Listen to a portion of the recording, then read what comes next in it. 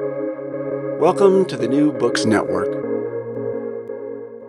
Welcome to New Books in Philosophy, a channel on the New Books Network. I'm Malcolm Keating, and today we'll be talking to Erin Klein, author of The Analects, A Guide, published in 2021 by Oxford University Press. Welcome to New Books in Philosophy, Erin. Thank you. I'm glad to be here. Yeah, glad to have you.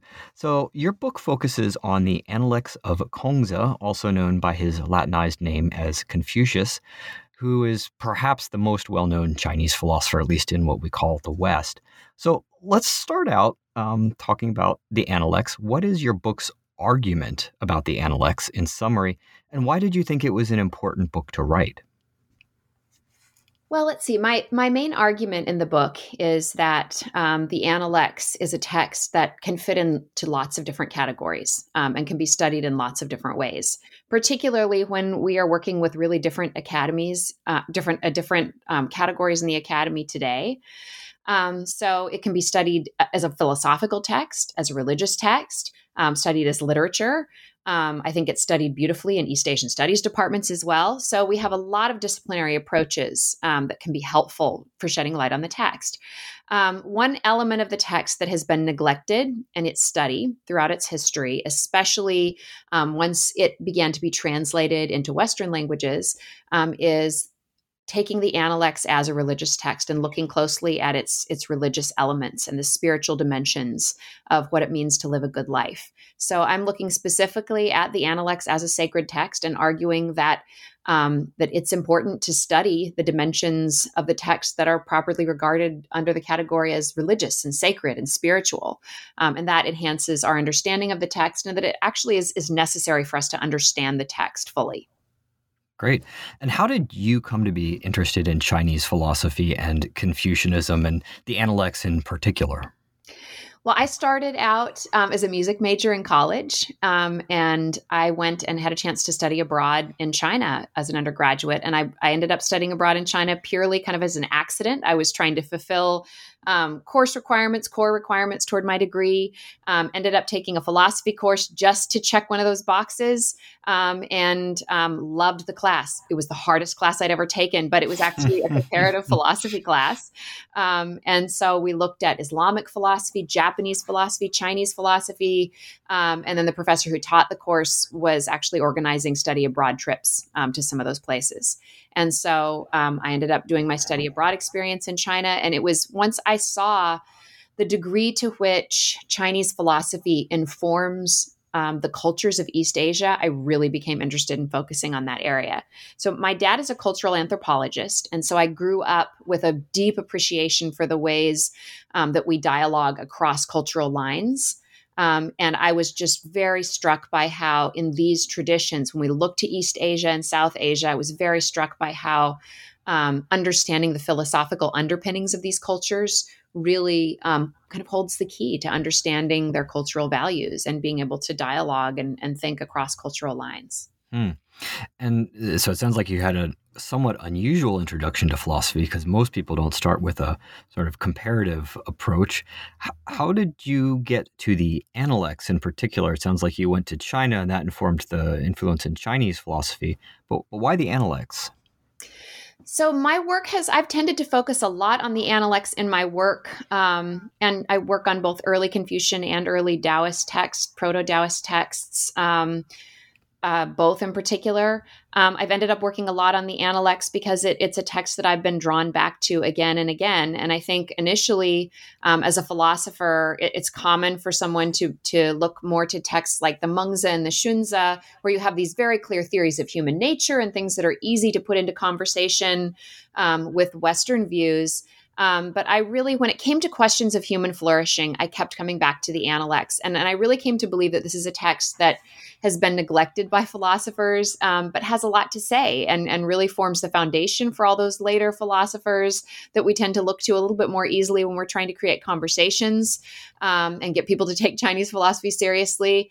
But this is really where we see the vision emerge in the Analects. And I think there are substantive views there that are worthy of our attention. hmm Yeah, and I'm glad you brought up the connection to philosophy and teaching in the discipline, because we can start with sort of a big picture question here. Maybe I'm interviewing you for the philosophy channel, and your PhD is in philosophy, and as you said, you started out in philosophy. You have positions at Georgetown in philosophy, and so on. But you also have a home at Georgetown in theology and religious studies. And one of your arguments in this book is that the Analects is a sacred text. So, I mean, this may raise some questions. First of all, the disciplinary one. Do you have a big picture sense of how you understand the relationship between the disciplines of philosophy and religious studies in terms of texts like this or Chinese philosophy? Yeah, so I mean, all of my degrees are in philosophy, and it was unexpected when I ended up coming to Georgetown, and my primary appointment is in theology and religious studies. But I think, as most philosophers know, it is actually very difficult to find a philosophy department that is hiring a specialist in any area of Asian philosophy. And so when I had the opportunity to come to Georgetown, and I was previously at the University of Oregon in a joint appointment between religious studies and philosophy. And so I've always sort of worked on those lines, because I think if you work on a lot of these traditions, you recognize that they are both philosophical and religious traditions and don't fall neatly into our categories. But I also think we can say this of all kinds of philosophers, and we tend to want to fit things into one or the other category. But if you think about figures like Aquinas and Augustine, of course, but even if you just look at Socrates and where he's coming from, and Plato, you can move forward through the history of philosophy. There are important religious dimensions to so many of these philosophers' views. When we turn to East Asia and South Asia, we really are dealing with traditions that I think are worthy of study by philosophers and by scholars of religion and theologians. But this is tricky in the Western Academy. And I think especially the tension between philosophy and religion, and the tendency of philosophy to be a discipline that is raising critical questions about religion, has led a lot of philosophy departments and a lot of philosophers to be a little bit hesitant about including traditions that are also clearly religious traditions. Hinduism, Buddhism, Confucianism, and Taoism all fit that bill. So I never expected to be in a theology and religious studies department, but that's where the job was for me. And I've been thrilled to come to Georgetown. I'm affiliated with philosophy. They don't have a specialist who primarily works on these traditions, but they cross-list all of my courses, and I have such a wonderful group of colleagues there, as well as in theology and religious studies. But the truth is that theology and religious studies as a discipline has been much more inclusive and broad in its outlook. So you're more likely to find people who work on different cultural traditions, different parts of the world, in theology and religious studies departments, as opposed to a philosophy department. And that makes me sad. I wish that there were more broadening. And it's a matter it's not just about including people of color. I think we want to have women and men and people of color, people who look every different kind of way and every kind of diversity possible. But we also need to think about diversity in terms of the traditions and parts of the world that we have specialists in our departments. Yeah. Let's dig into the Analects, and I think once we unpack this a bit, we can maybe circle back to understand this question that you're raising about these categories a little bit better. So how do you understand the relationship between what we call today philosophy and religion in the Analects? You've suggested it's a text that we can study fruitfully in both ways. Is it a philosophical text? Is it a religious text? Is it both? Are these not useful categories for approaching it? How do you understand this within the Analects? Yeah. I mean, to a certain extent, they're not useful categories, but they are the categories that we're accustomed to. And so I think it's fine to talk about that. I think it's both. We find a religious view and we find a philosophical view. I think if you want to focus more on the philosophy, you can focus on all those virtues, the account of self-cultivation, the role of ritual in shaping a person and instilling those virtues, cultivating those virtues in people. You can think about questions of human flourishing. What human flourishing entails, what the necessary and sufficient conditions are for it. You certainly find a robust account of those things in the text.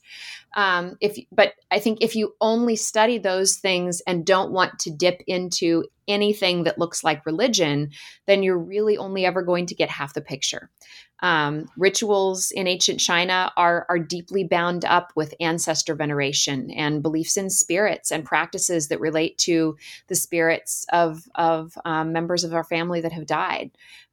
Rituals were required to bring a sense of the sacred, a sense of reverence to them, a genuine sense of solemnity, gratitude, humility. And I think once we get into those qualities, we're getting into questions of the sacred and the religious and the spiritual. And certainly it's a different view than one finds in Christianity or Judaism or Islam. But nevertheless, it's certainly a religious view. You also have this very mysterious entity, Tien, which is widely translated as heaven, which is clearly an entity that has a plan for human beings. Kongzi feels called by Tien to teach about the Tao, this way of living, this path to human flourishing that he teaches about. He's not a theological sort of teacher. He's not going to go into a lot of detail about that, but all of that really drives what he's doing. So I think we clearly have both a religious and a philosophical tradition. There are other elements of the Confucian tradition that make it a religious tradition as well. One of the things that distinguishes the Analects from a text like Aristotle's Nicomachean Ethics is that Kongzi is described as an exemplar of the teachings that he's offering. So we're not just getting an overview of virtues and rituals. We're also getting descriptions of Kongzi, the way that he sat, the way that he ate, the way that he interacted with others, the way that he set aside a portion of every meal for his ancestral spirits, which is a practice that cultivated his character and that he thought could help to instill virtues in us. So there's this interlocking relationship between religion and philosophy in all Confucian texts, especially in the Analects. So let's dive into how that interlocks then in the Analects. So your book has 6 chapters, and you start with the question that you've just begun to touch on, which is whether the Analects is a sacred text and what it means for a text to be sacred. And I'd like to get to that in a moment, but for our listeners who aren't familiar with the Analects, I'd like to start with chapter 2, which is really the subject of when the Analects was written, who wrote it, what the text is really. So for people who don't know too much about the Analects, who wrote it? When was it written? What kind of a text is it?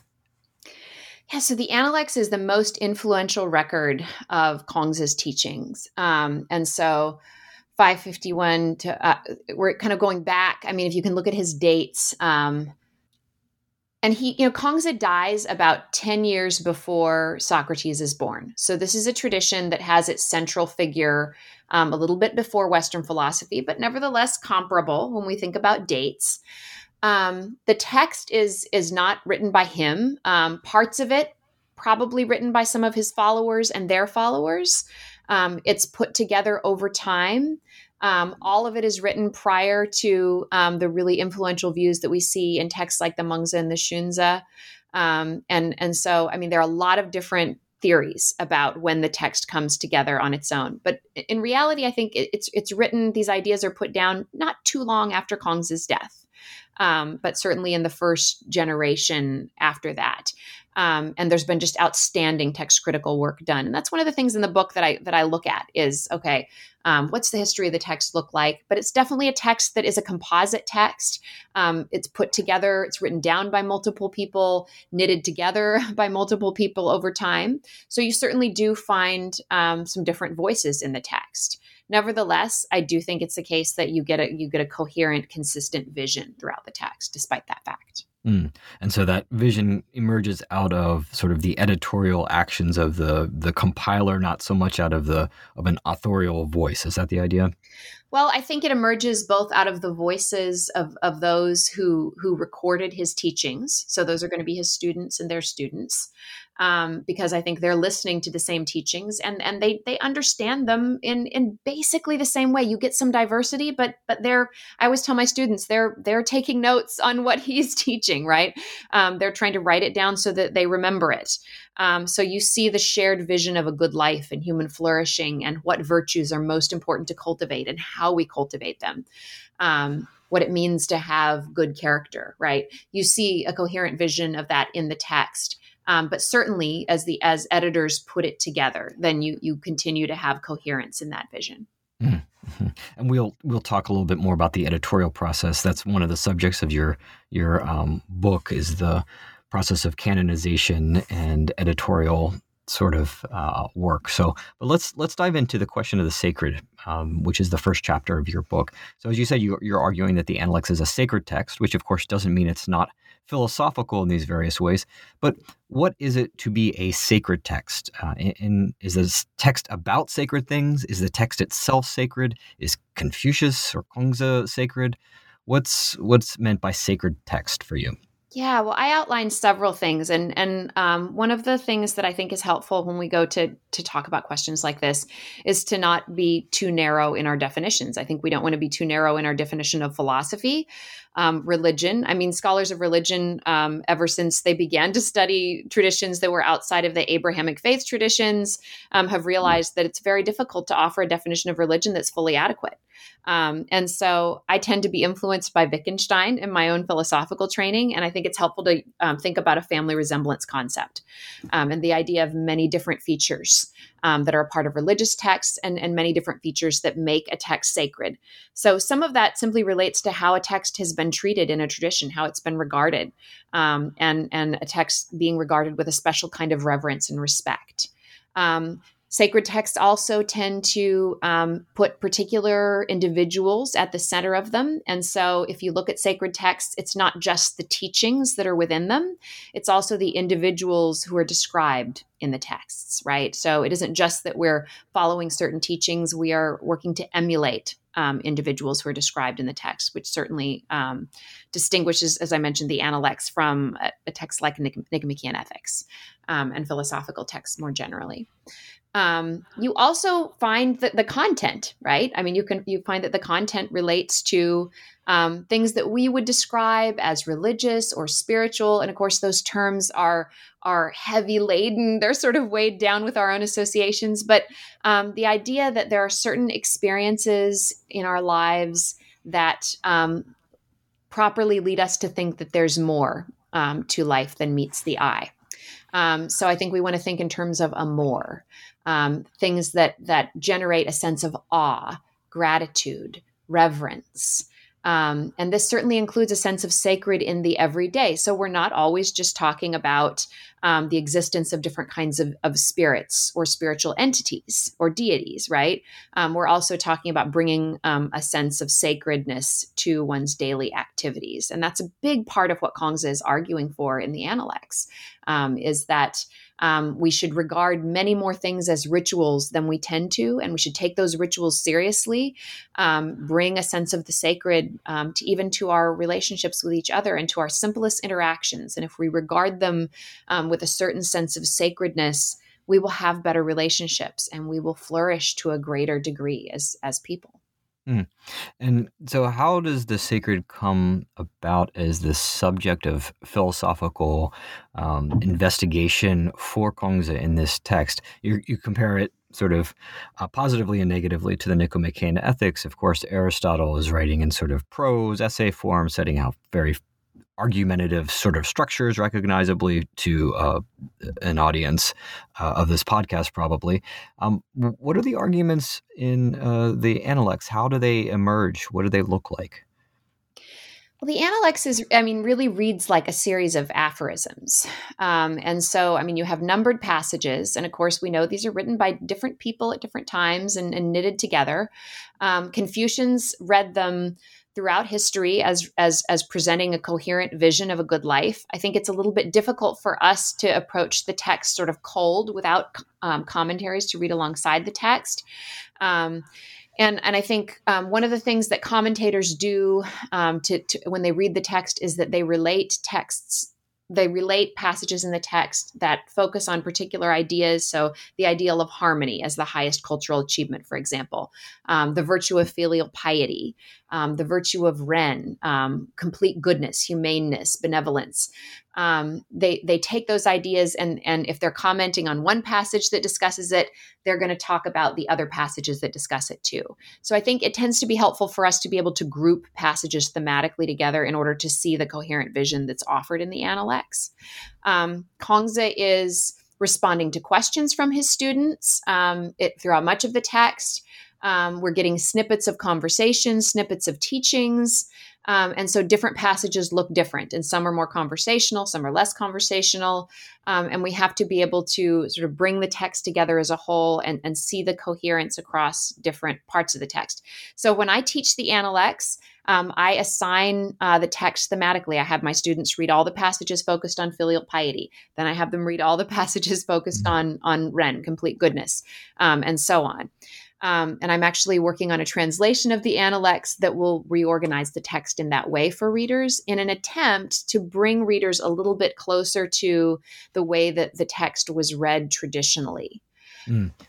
And so this connects to the role of commentarial literature for Chinese philosophy. Of course, this is not unique to Chinese philosophy. This is the case for other philosophical traditions like India. But it sounds like you're suggesting that in some ways, one of the issues with engaging with this text philosophically is that people are just trying to look only at the Analects and not mediated through or in conversation with the commentaries. When did the commentaries begin on this text, and does it make sense for philosophers to be maybe looking at the commentaries too, and not just looking at the Analects on their own?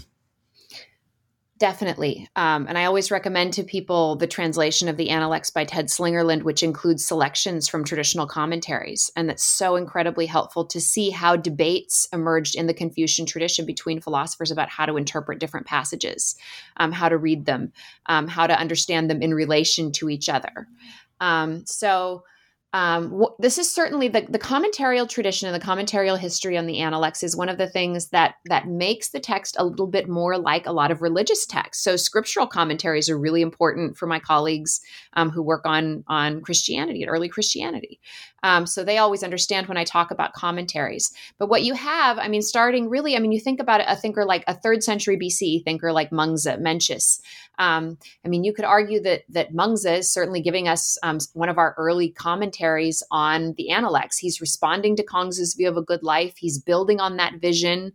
He's offering his interpretations of passages.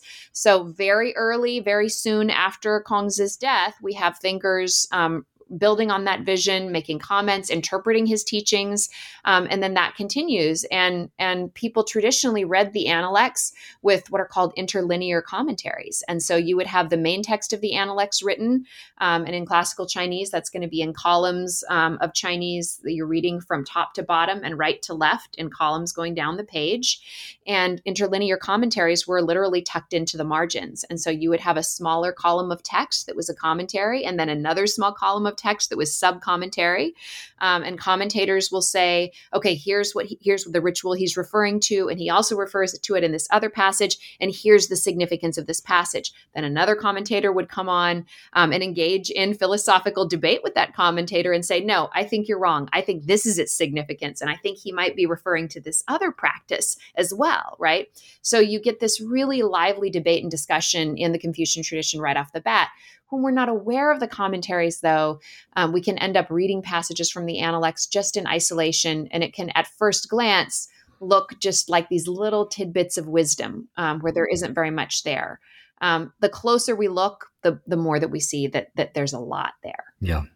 Yeah, so that's where you get the unfortunate caricature of the sort of wisdom sayings of Confucius as if they're just sort of inside of fortune cookies or something like that, and people tend to just ignore it. And you're suggesting this is just a deep mistake, not reading the text well. That's right. Yeah, so let's talk about what the text is saying. You mentioned the sacred in the everyday, and this is one of the major themes of the text. I think the idea of the importance of the Tao and its relationship with rituals is really crucial for Kongzi and for your explication of what's going on. So what is the Tao for Kongzi, and how is it related to following ritual? So maybe what are some of the rituals he's concerned with? You talked about ancestors. Maybe you can flesh that out a little bit for us. Yeah, so Kongzi talks about the Tao, the way, and one of the major debates in early China is between the emerging Taoist tradition and the emerging Confucian tradition concerning what exactly the Tao is. They both use that term, They both regard it as a central idea in their philosophical views and religious views, but they're referring to something really different. So for the Confucians, the Tao is a path. They liken it to a path through a woods. It's a human-made path. It's created through our patterns and ways of living, through our relationships.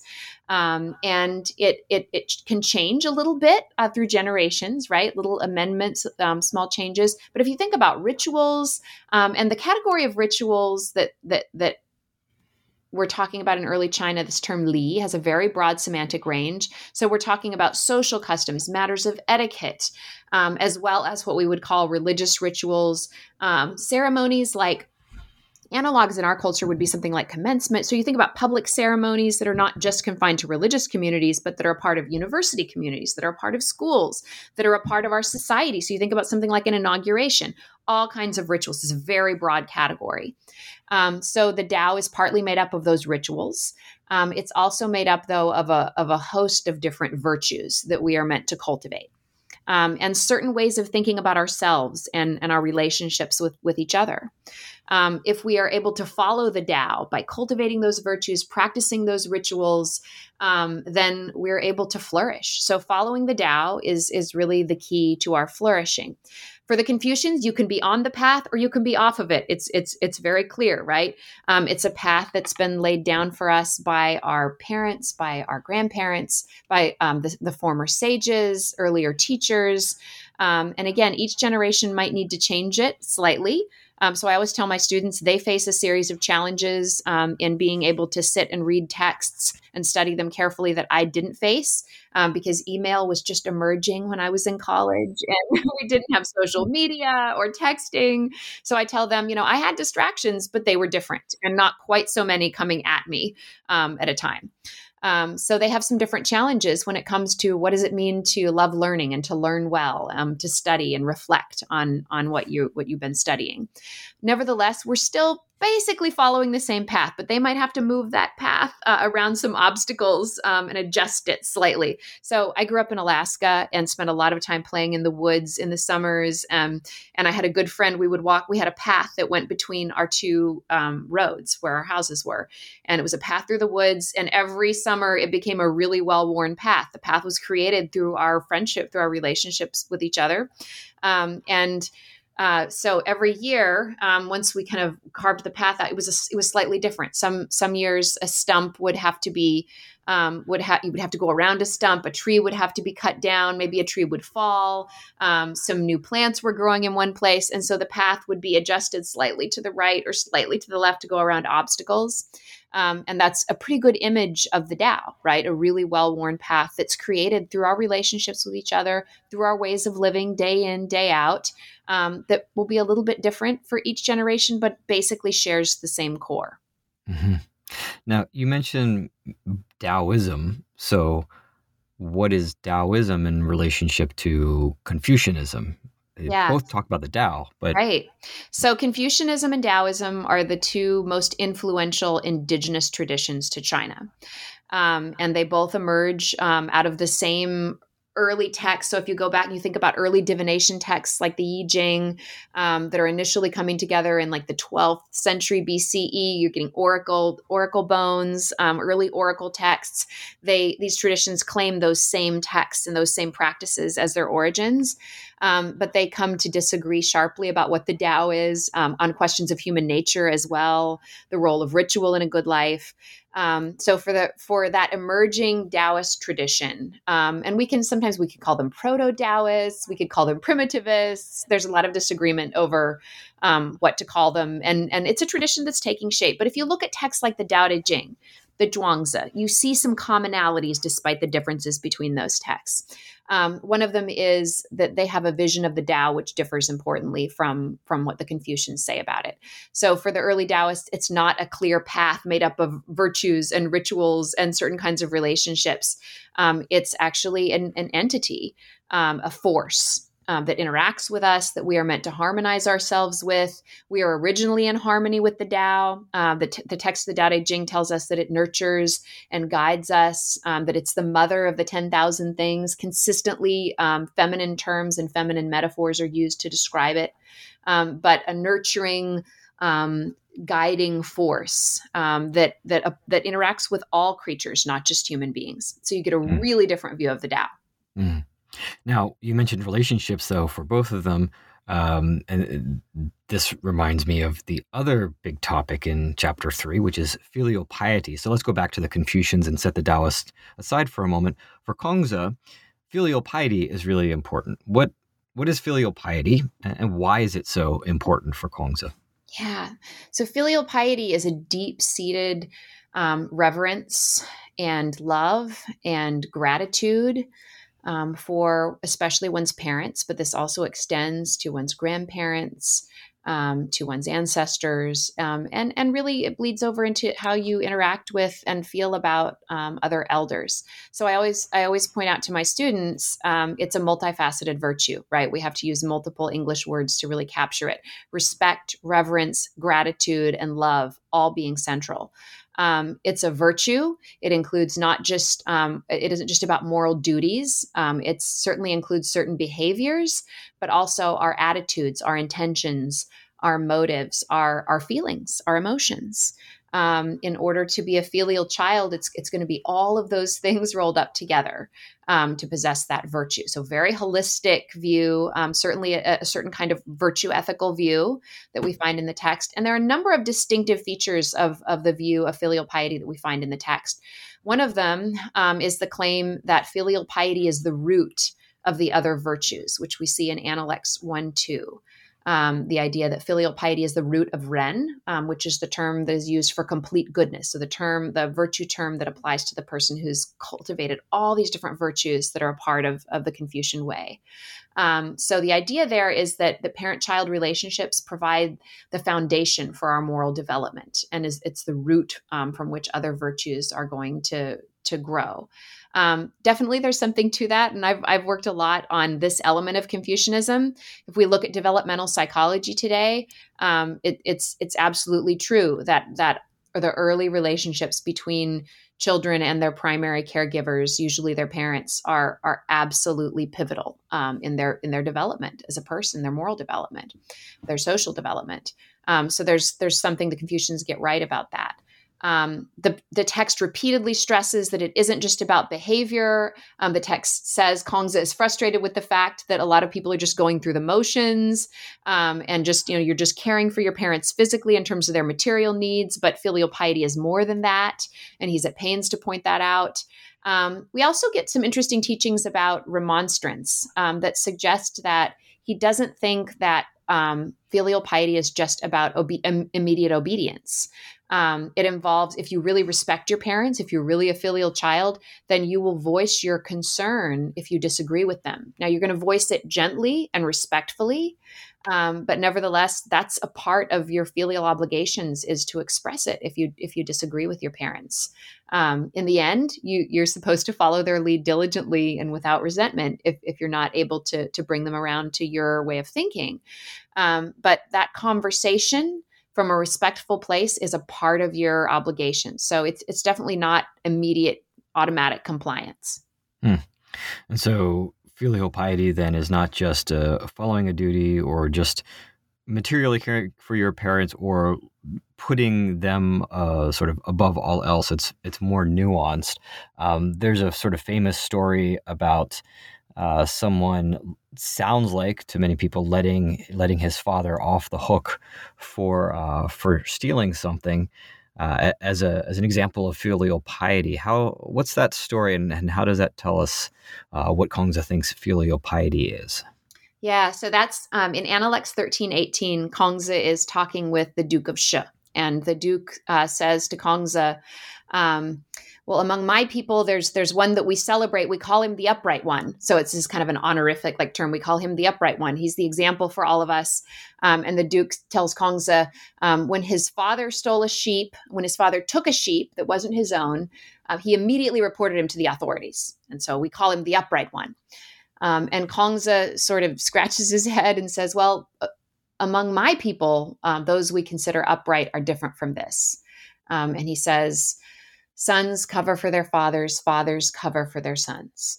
This is what we think upright consists in. So obviously, lots of discussion of that passage, and there's a certain way in which you worry about the idea that families are just supposed to cover up each other's crimes, right? And so this is a great example of where, if we look at the commentarial tradition, we can get some help in how to read the text. One of the things to notice is that the term that is used in that passage by the Duke for describing the theft. There are actually a lot of different terms in classical Chinese for thievery and robbery. And it's not the term for habitual thievery. It's a term that means to take something, usually when someone is under duress, or something's wrong. And so they take something. So it's not clear what the circumstances are. Is the father in question, is he suffering from some sort of dementia and doesn't remember what sheep are his? Is he stealing out of need? In either of these cases, it's really a shortcoming of the son from a Confucian perspective, because the son doesn't seem to know what's going on with his father. And so that's worth considering. But it's also really kind of a callous act if you think about someone just automatically reporting their father to the authorities without even trying to address the situation first. So the passage doesn't tell us that no reparations are to be made to the person who had a sheep stolen from them, right? The idea is that a son is responsible when something like this happens. And you don't just treat your father like any other person who's doing this.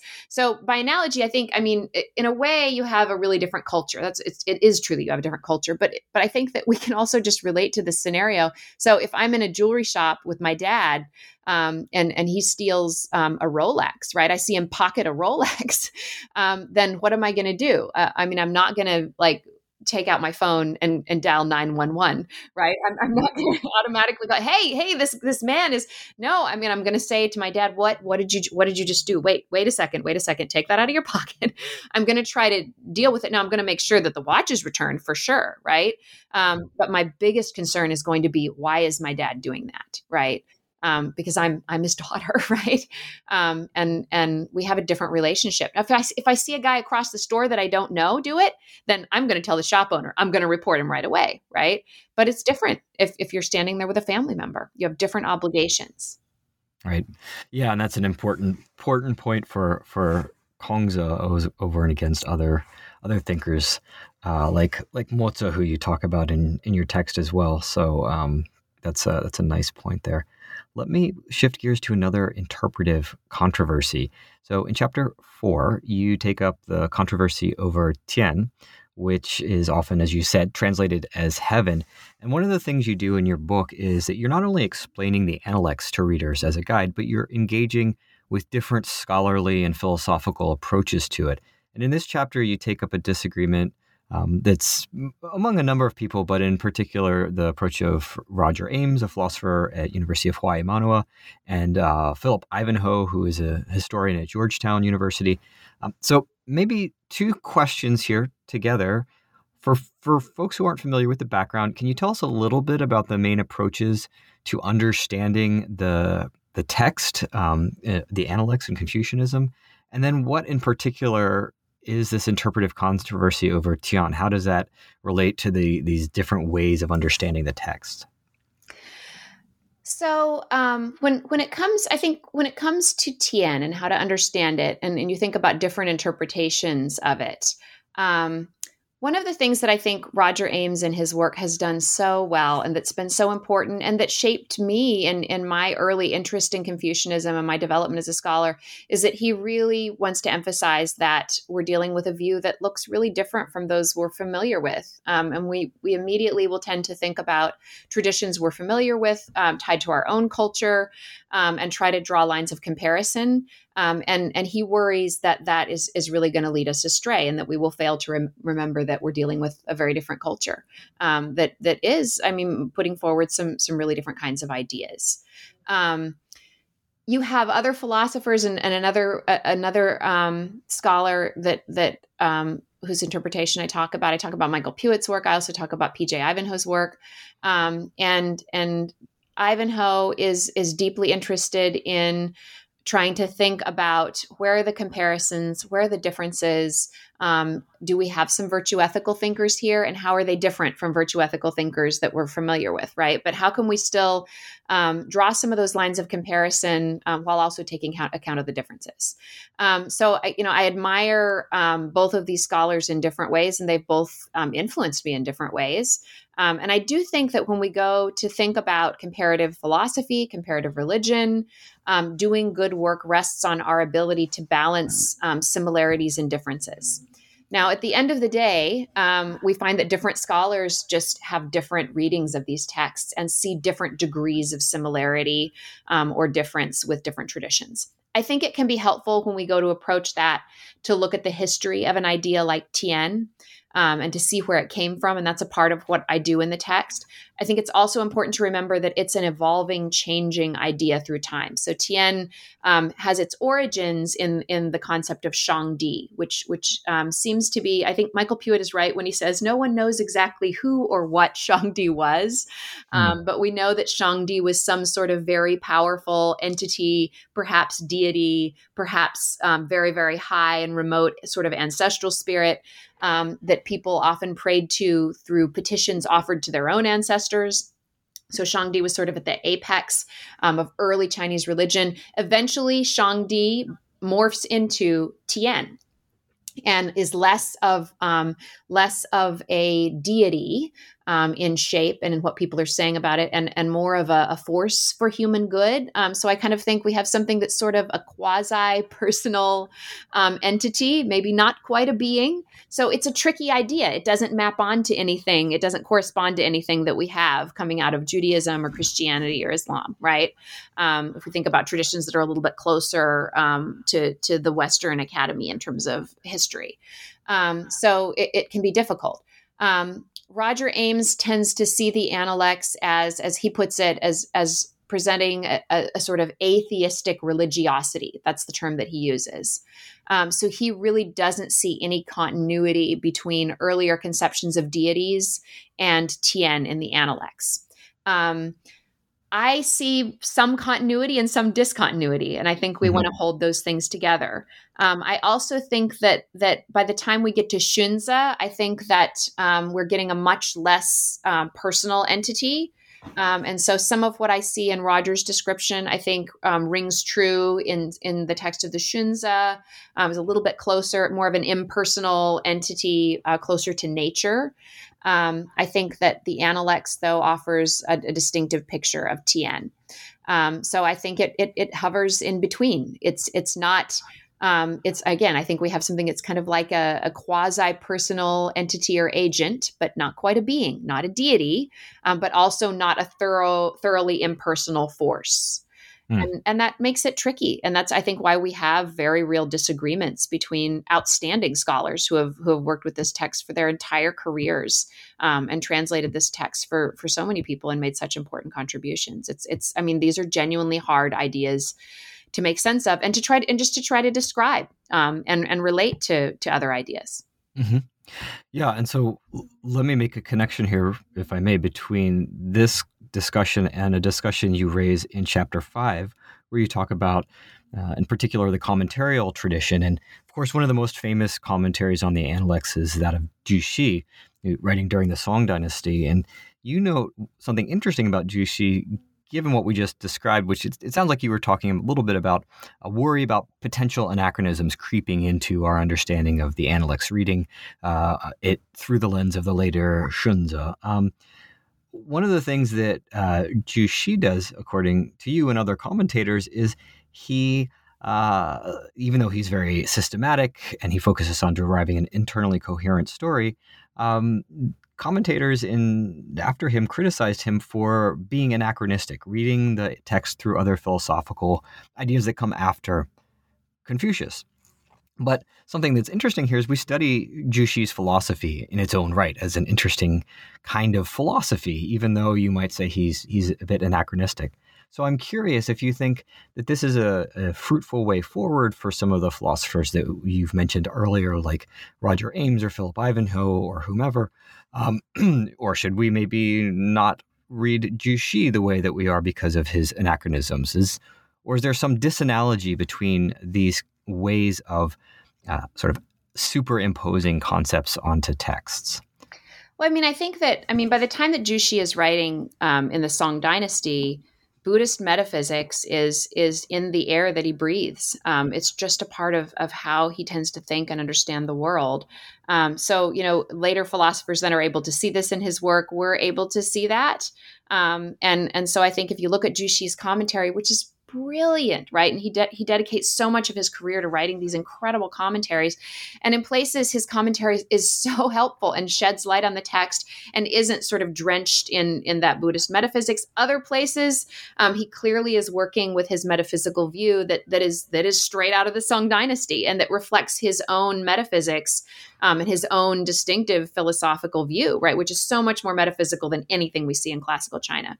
So I think that one of the most important things about studying commentators like Jushi is that it's a reminder that even the best scholars, the most refined scholars of the text who dedicate their lives to the text, can sort of tend to read the text through the lens of their own views.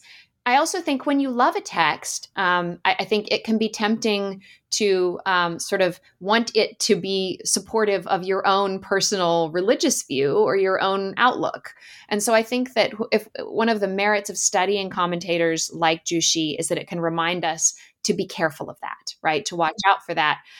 It can also remind us that someone can do really good work on a text and you might disagree with them about one set of issues, but you might find that their work is really insightful and helpful on another set of issues. And that's definitely the case with Jushi. We can see where he's talking about principles like Li and Qi in places in the Analects, and those ideas are just not in play there. But there are other places where he's able to explain rituals and the significance of rituals in relation to cultivating virtues better than any other commentator.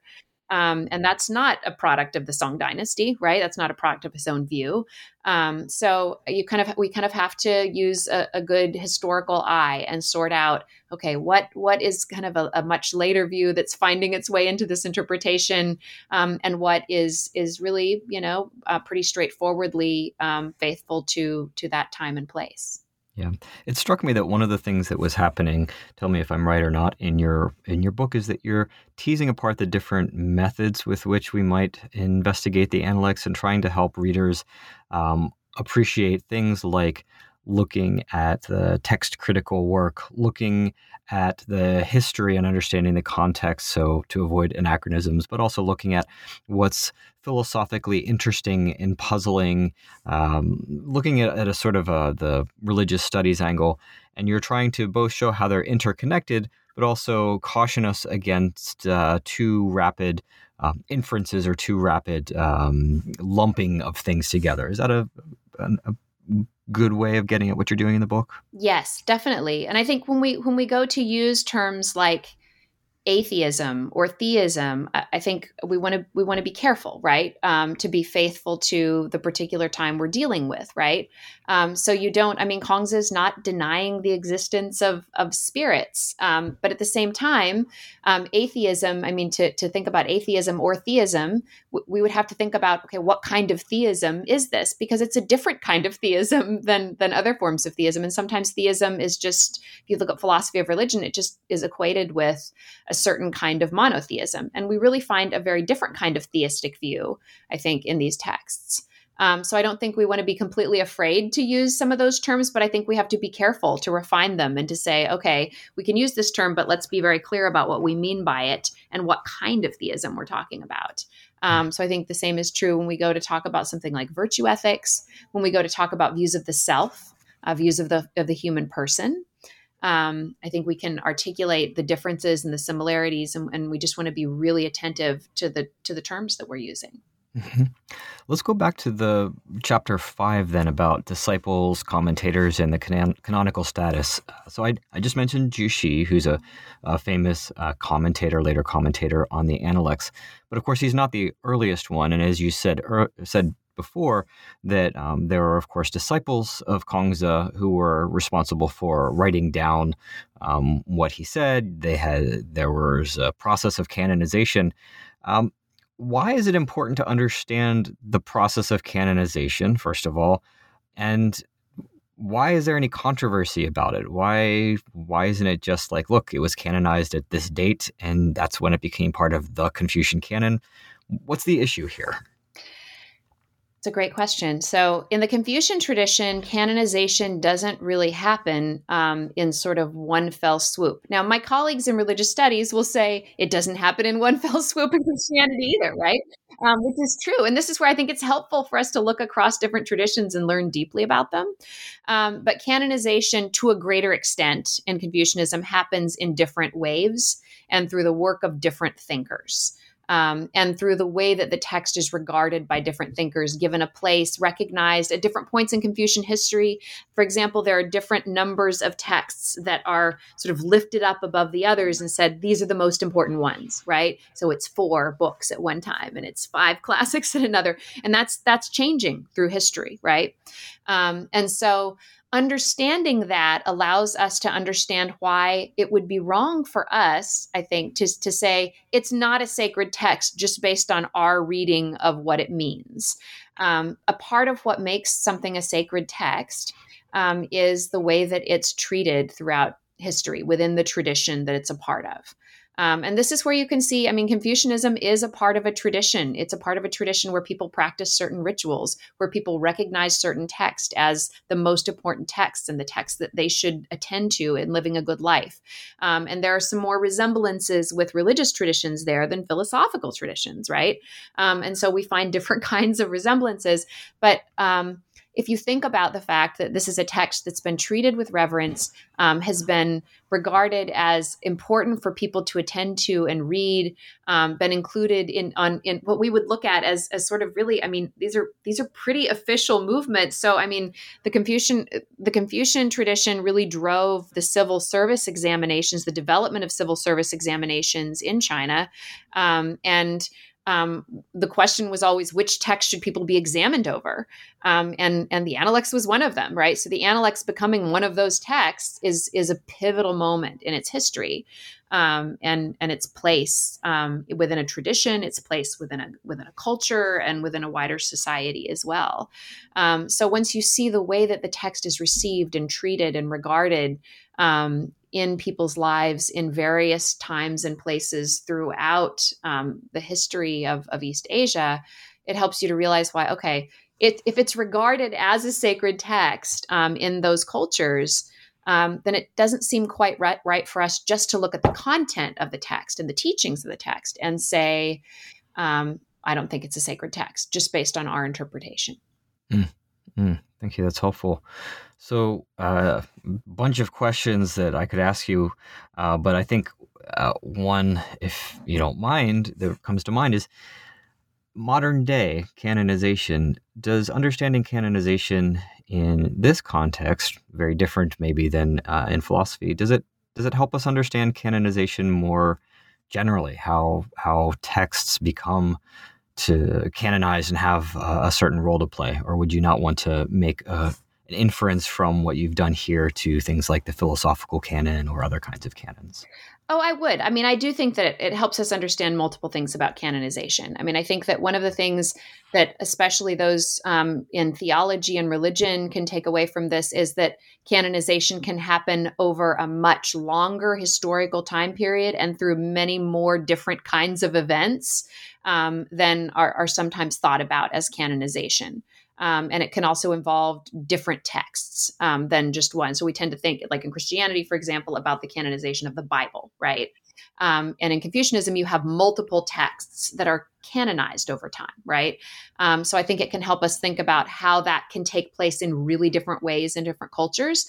And I think that can help us attend more closely to why we've sometimes wrongly excluded some traditions from study, because we tend to think, oh, well, this doesn't really fit the qualifications of a religion or a sacred tradition or sacred texts. I think we want to recognize the different ways that texts are recognized and canonized through time and how long that process can be. When it comes to the issue of a canon, in philosophy, a philosophical canon. I think part of what you want to learn from the philosophy of the Confucians is that canonization is partly a product of particular people recognizing the text. And so a part of what we have to do in the discipline of philosophy, if we want to have more diversity in our curriculum, in terms of the different traditions of philosophy that we're representing, that we're teaching, is we have to think about how texts were important and recognized as critical in different parts of the world and in different philosophical traditions that didn't have contact with each other for a long time. And I think we're going to have to recognize that there's a process of canonization going on in India really early. There's a process of canonization going on in Japan. There's a process in China, right? You have all these huge philosophical traditions, big philosophical canons, and texts that are so important in those places. And you have a genuine tradition that emerges there. And of course, we're very aware of the canon. I think if you're trained in the discipline of philosophy in the United States, then you're thinking about ancient Greece as sort of the beginning of the canon, and then you're moving forward, right?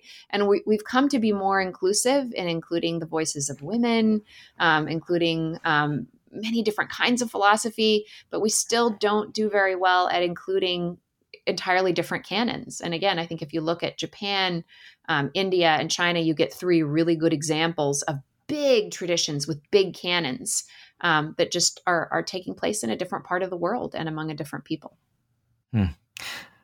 Thinking about in inclusion and exclusion of voices, your concluding chapter, Voices from the Margin and Enduring Influence, talks about the story of a woman who appears in the text, and she's the only woman who appears in the text. So I'd like to conclude by having you say a little bit about your interpretation of this story, since as I read your book, you're putting forward what I think is a new idea as a kind of corrective to some previous views. So maybe can you just give us a little bit of quick background? How were women positioned in Chinese society in Kongzi's day? And who is this woman? And what are you arguing about her in the text? Yeah, thank you for asking. My argument about Nanzi and the passage that discusses a woman named Nanzi in the Analects it's a new take on all of that, and this is an element of the Analects that I think has been understudied. It's also a story that I'm influenced in my reading of because of my scholarly engagement in the fact that I'm situated in a theology and religious studies department. And so there's been much discussion in recent years of the story of Mary Magdalene in Christianity. And still to this day, a widely associated, what turns out to be something that's not true, story with Mary Magdalene was that she was a prostitute. And scholars now recognize that this is not accurate. And so we're having to go back and revise. She came to be associated with actually another woman, and there's a very interesting literature on this. But it was a case of mistaken identity, and it was also a way of minimizing the importance of a woman who was one of Jesus's disciples. And who played a really important role in Jesus' ministry and in early Christianity, but came to be regarded as a woman who was sinful and that we should look down at, not as a model. So because of my familiarity with that story, I began to look more closely at Nanzi, and I began to wonder, do we know everything there is to know here? In looking at the commentaries on this passage, there's a passage in the Analects that describes Kongzi having a conversation with her.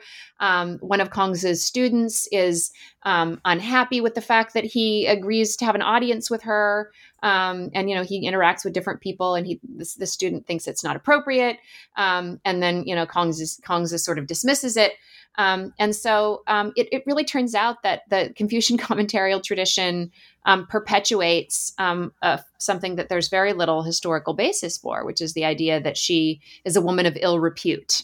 And once we trace the history of her story in different texts, and she's mentioned in a number of different early Chinese texts, we really find that there is very little basis for any of that.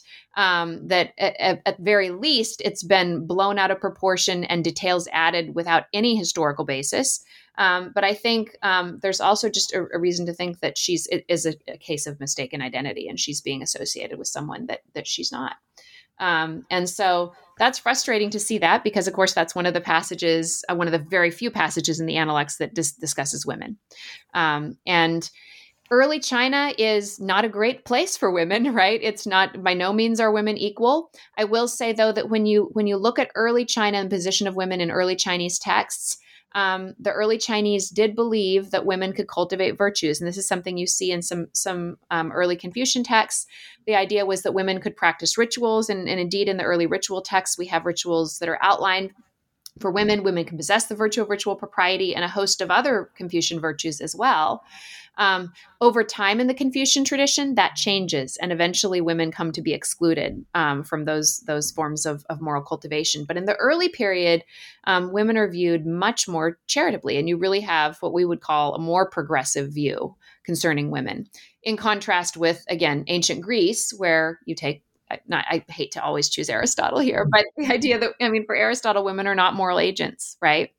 In early China, they are. Women can cultivate a range of different virtues, and not just the virtues you would think that they would be able to cultivate. So it's not just virtues like maternal rectitude, it's ritual propriety, it's skill in argumentation.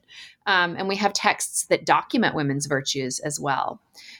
So I think it's important to think about that history and the ways in which women are thought about in relation to texts like the Analects. And again, a lot of this rests on being able to take the text and situate it properly historically and in relation to other texts, and think about what's going on, but also really interrogate the text closely, and not simply rely on commentators who in some cases perpetuate stories and myths that don't have a basis in fact.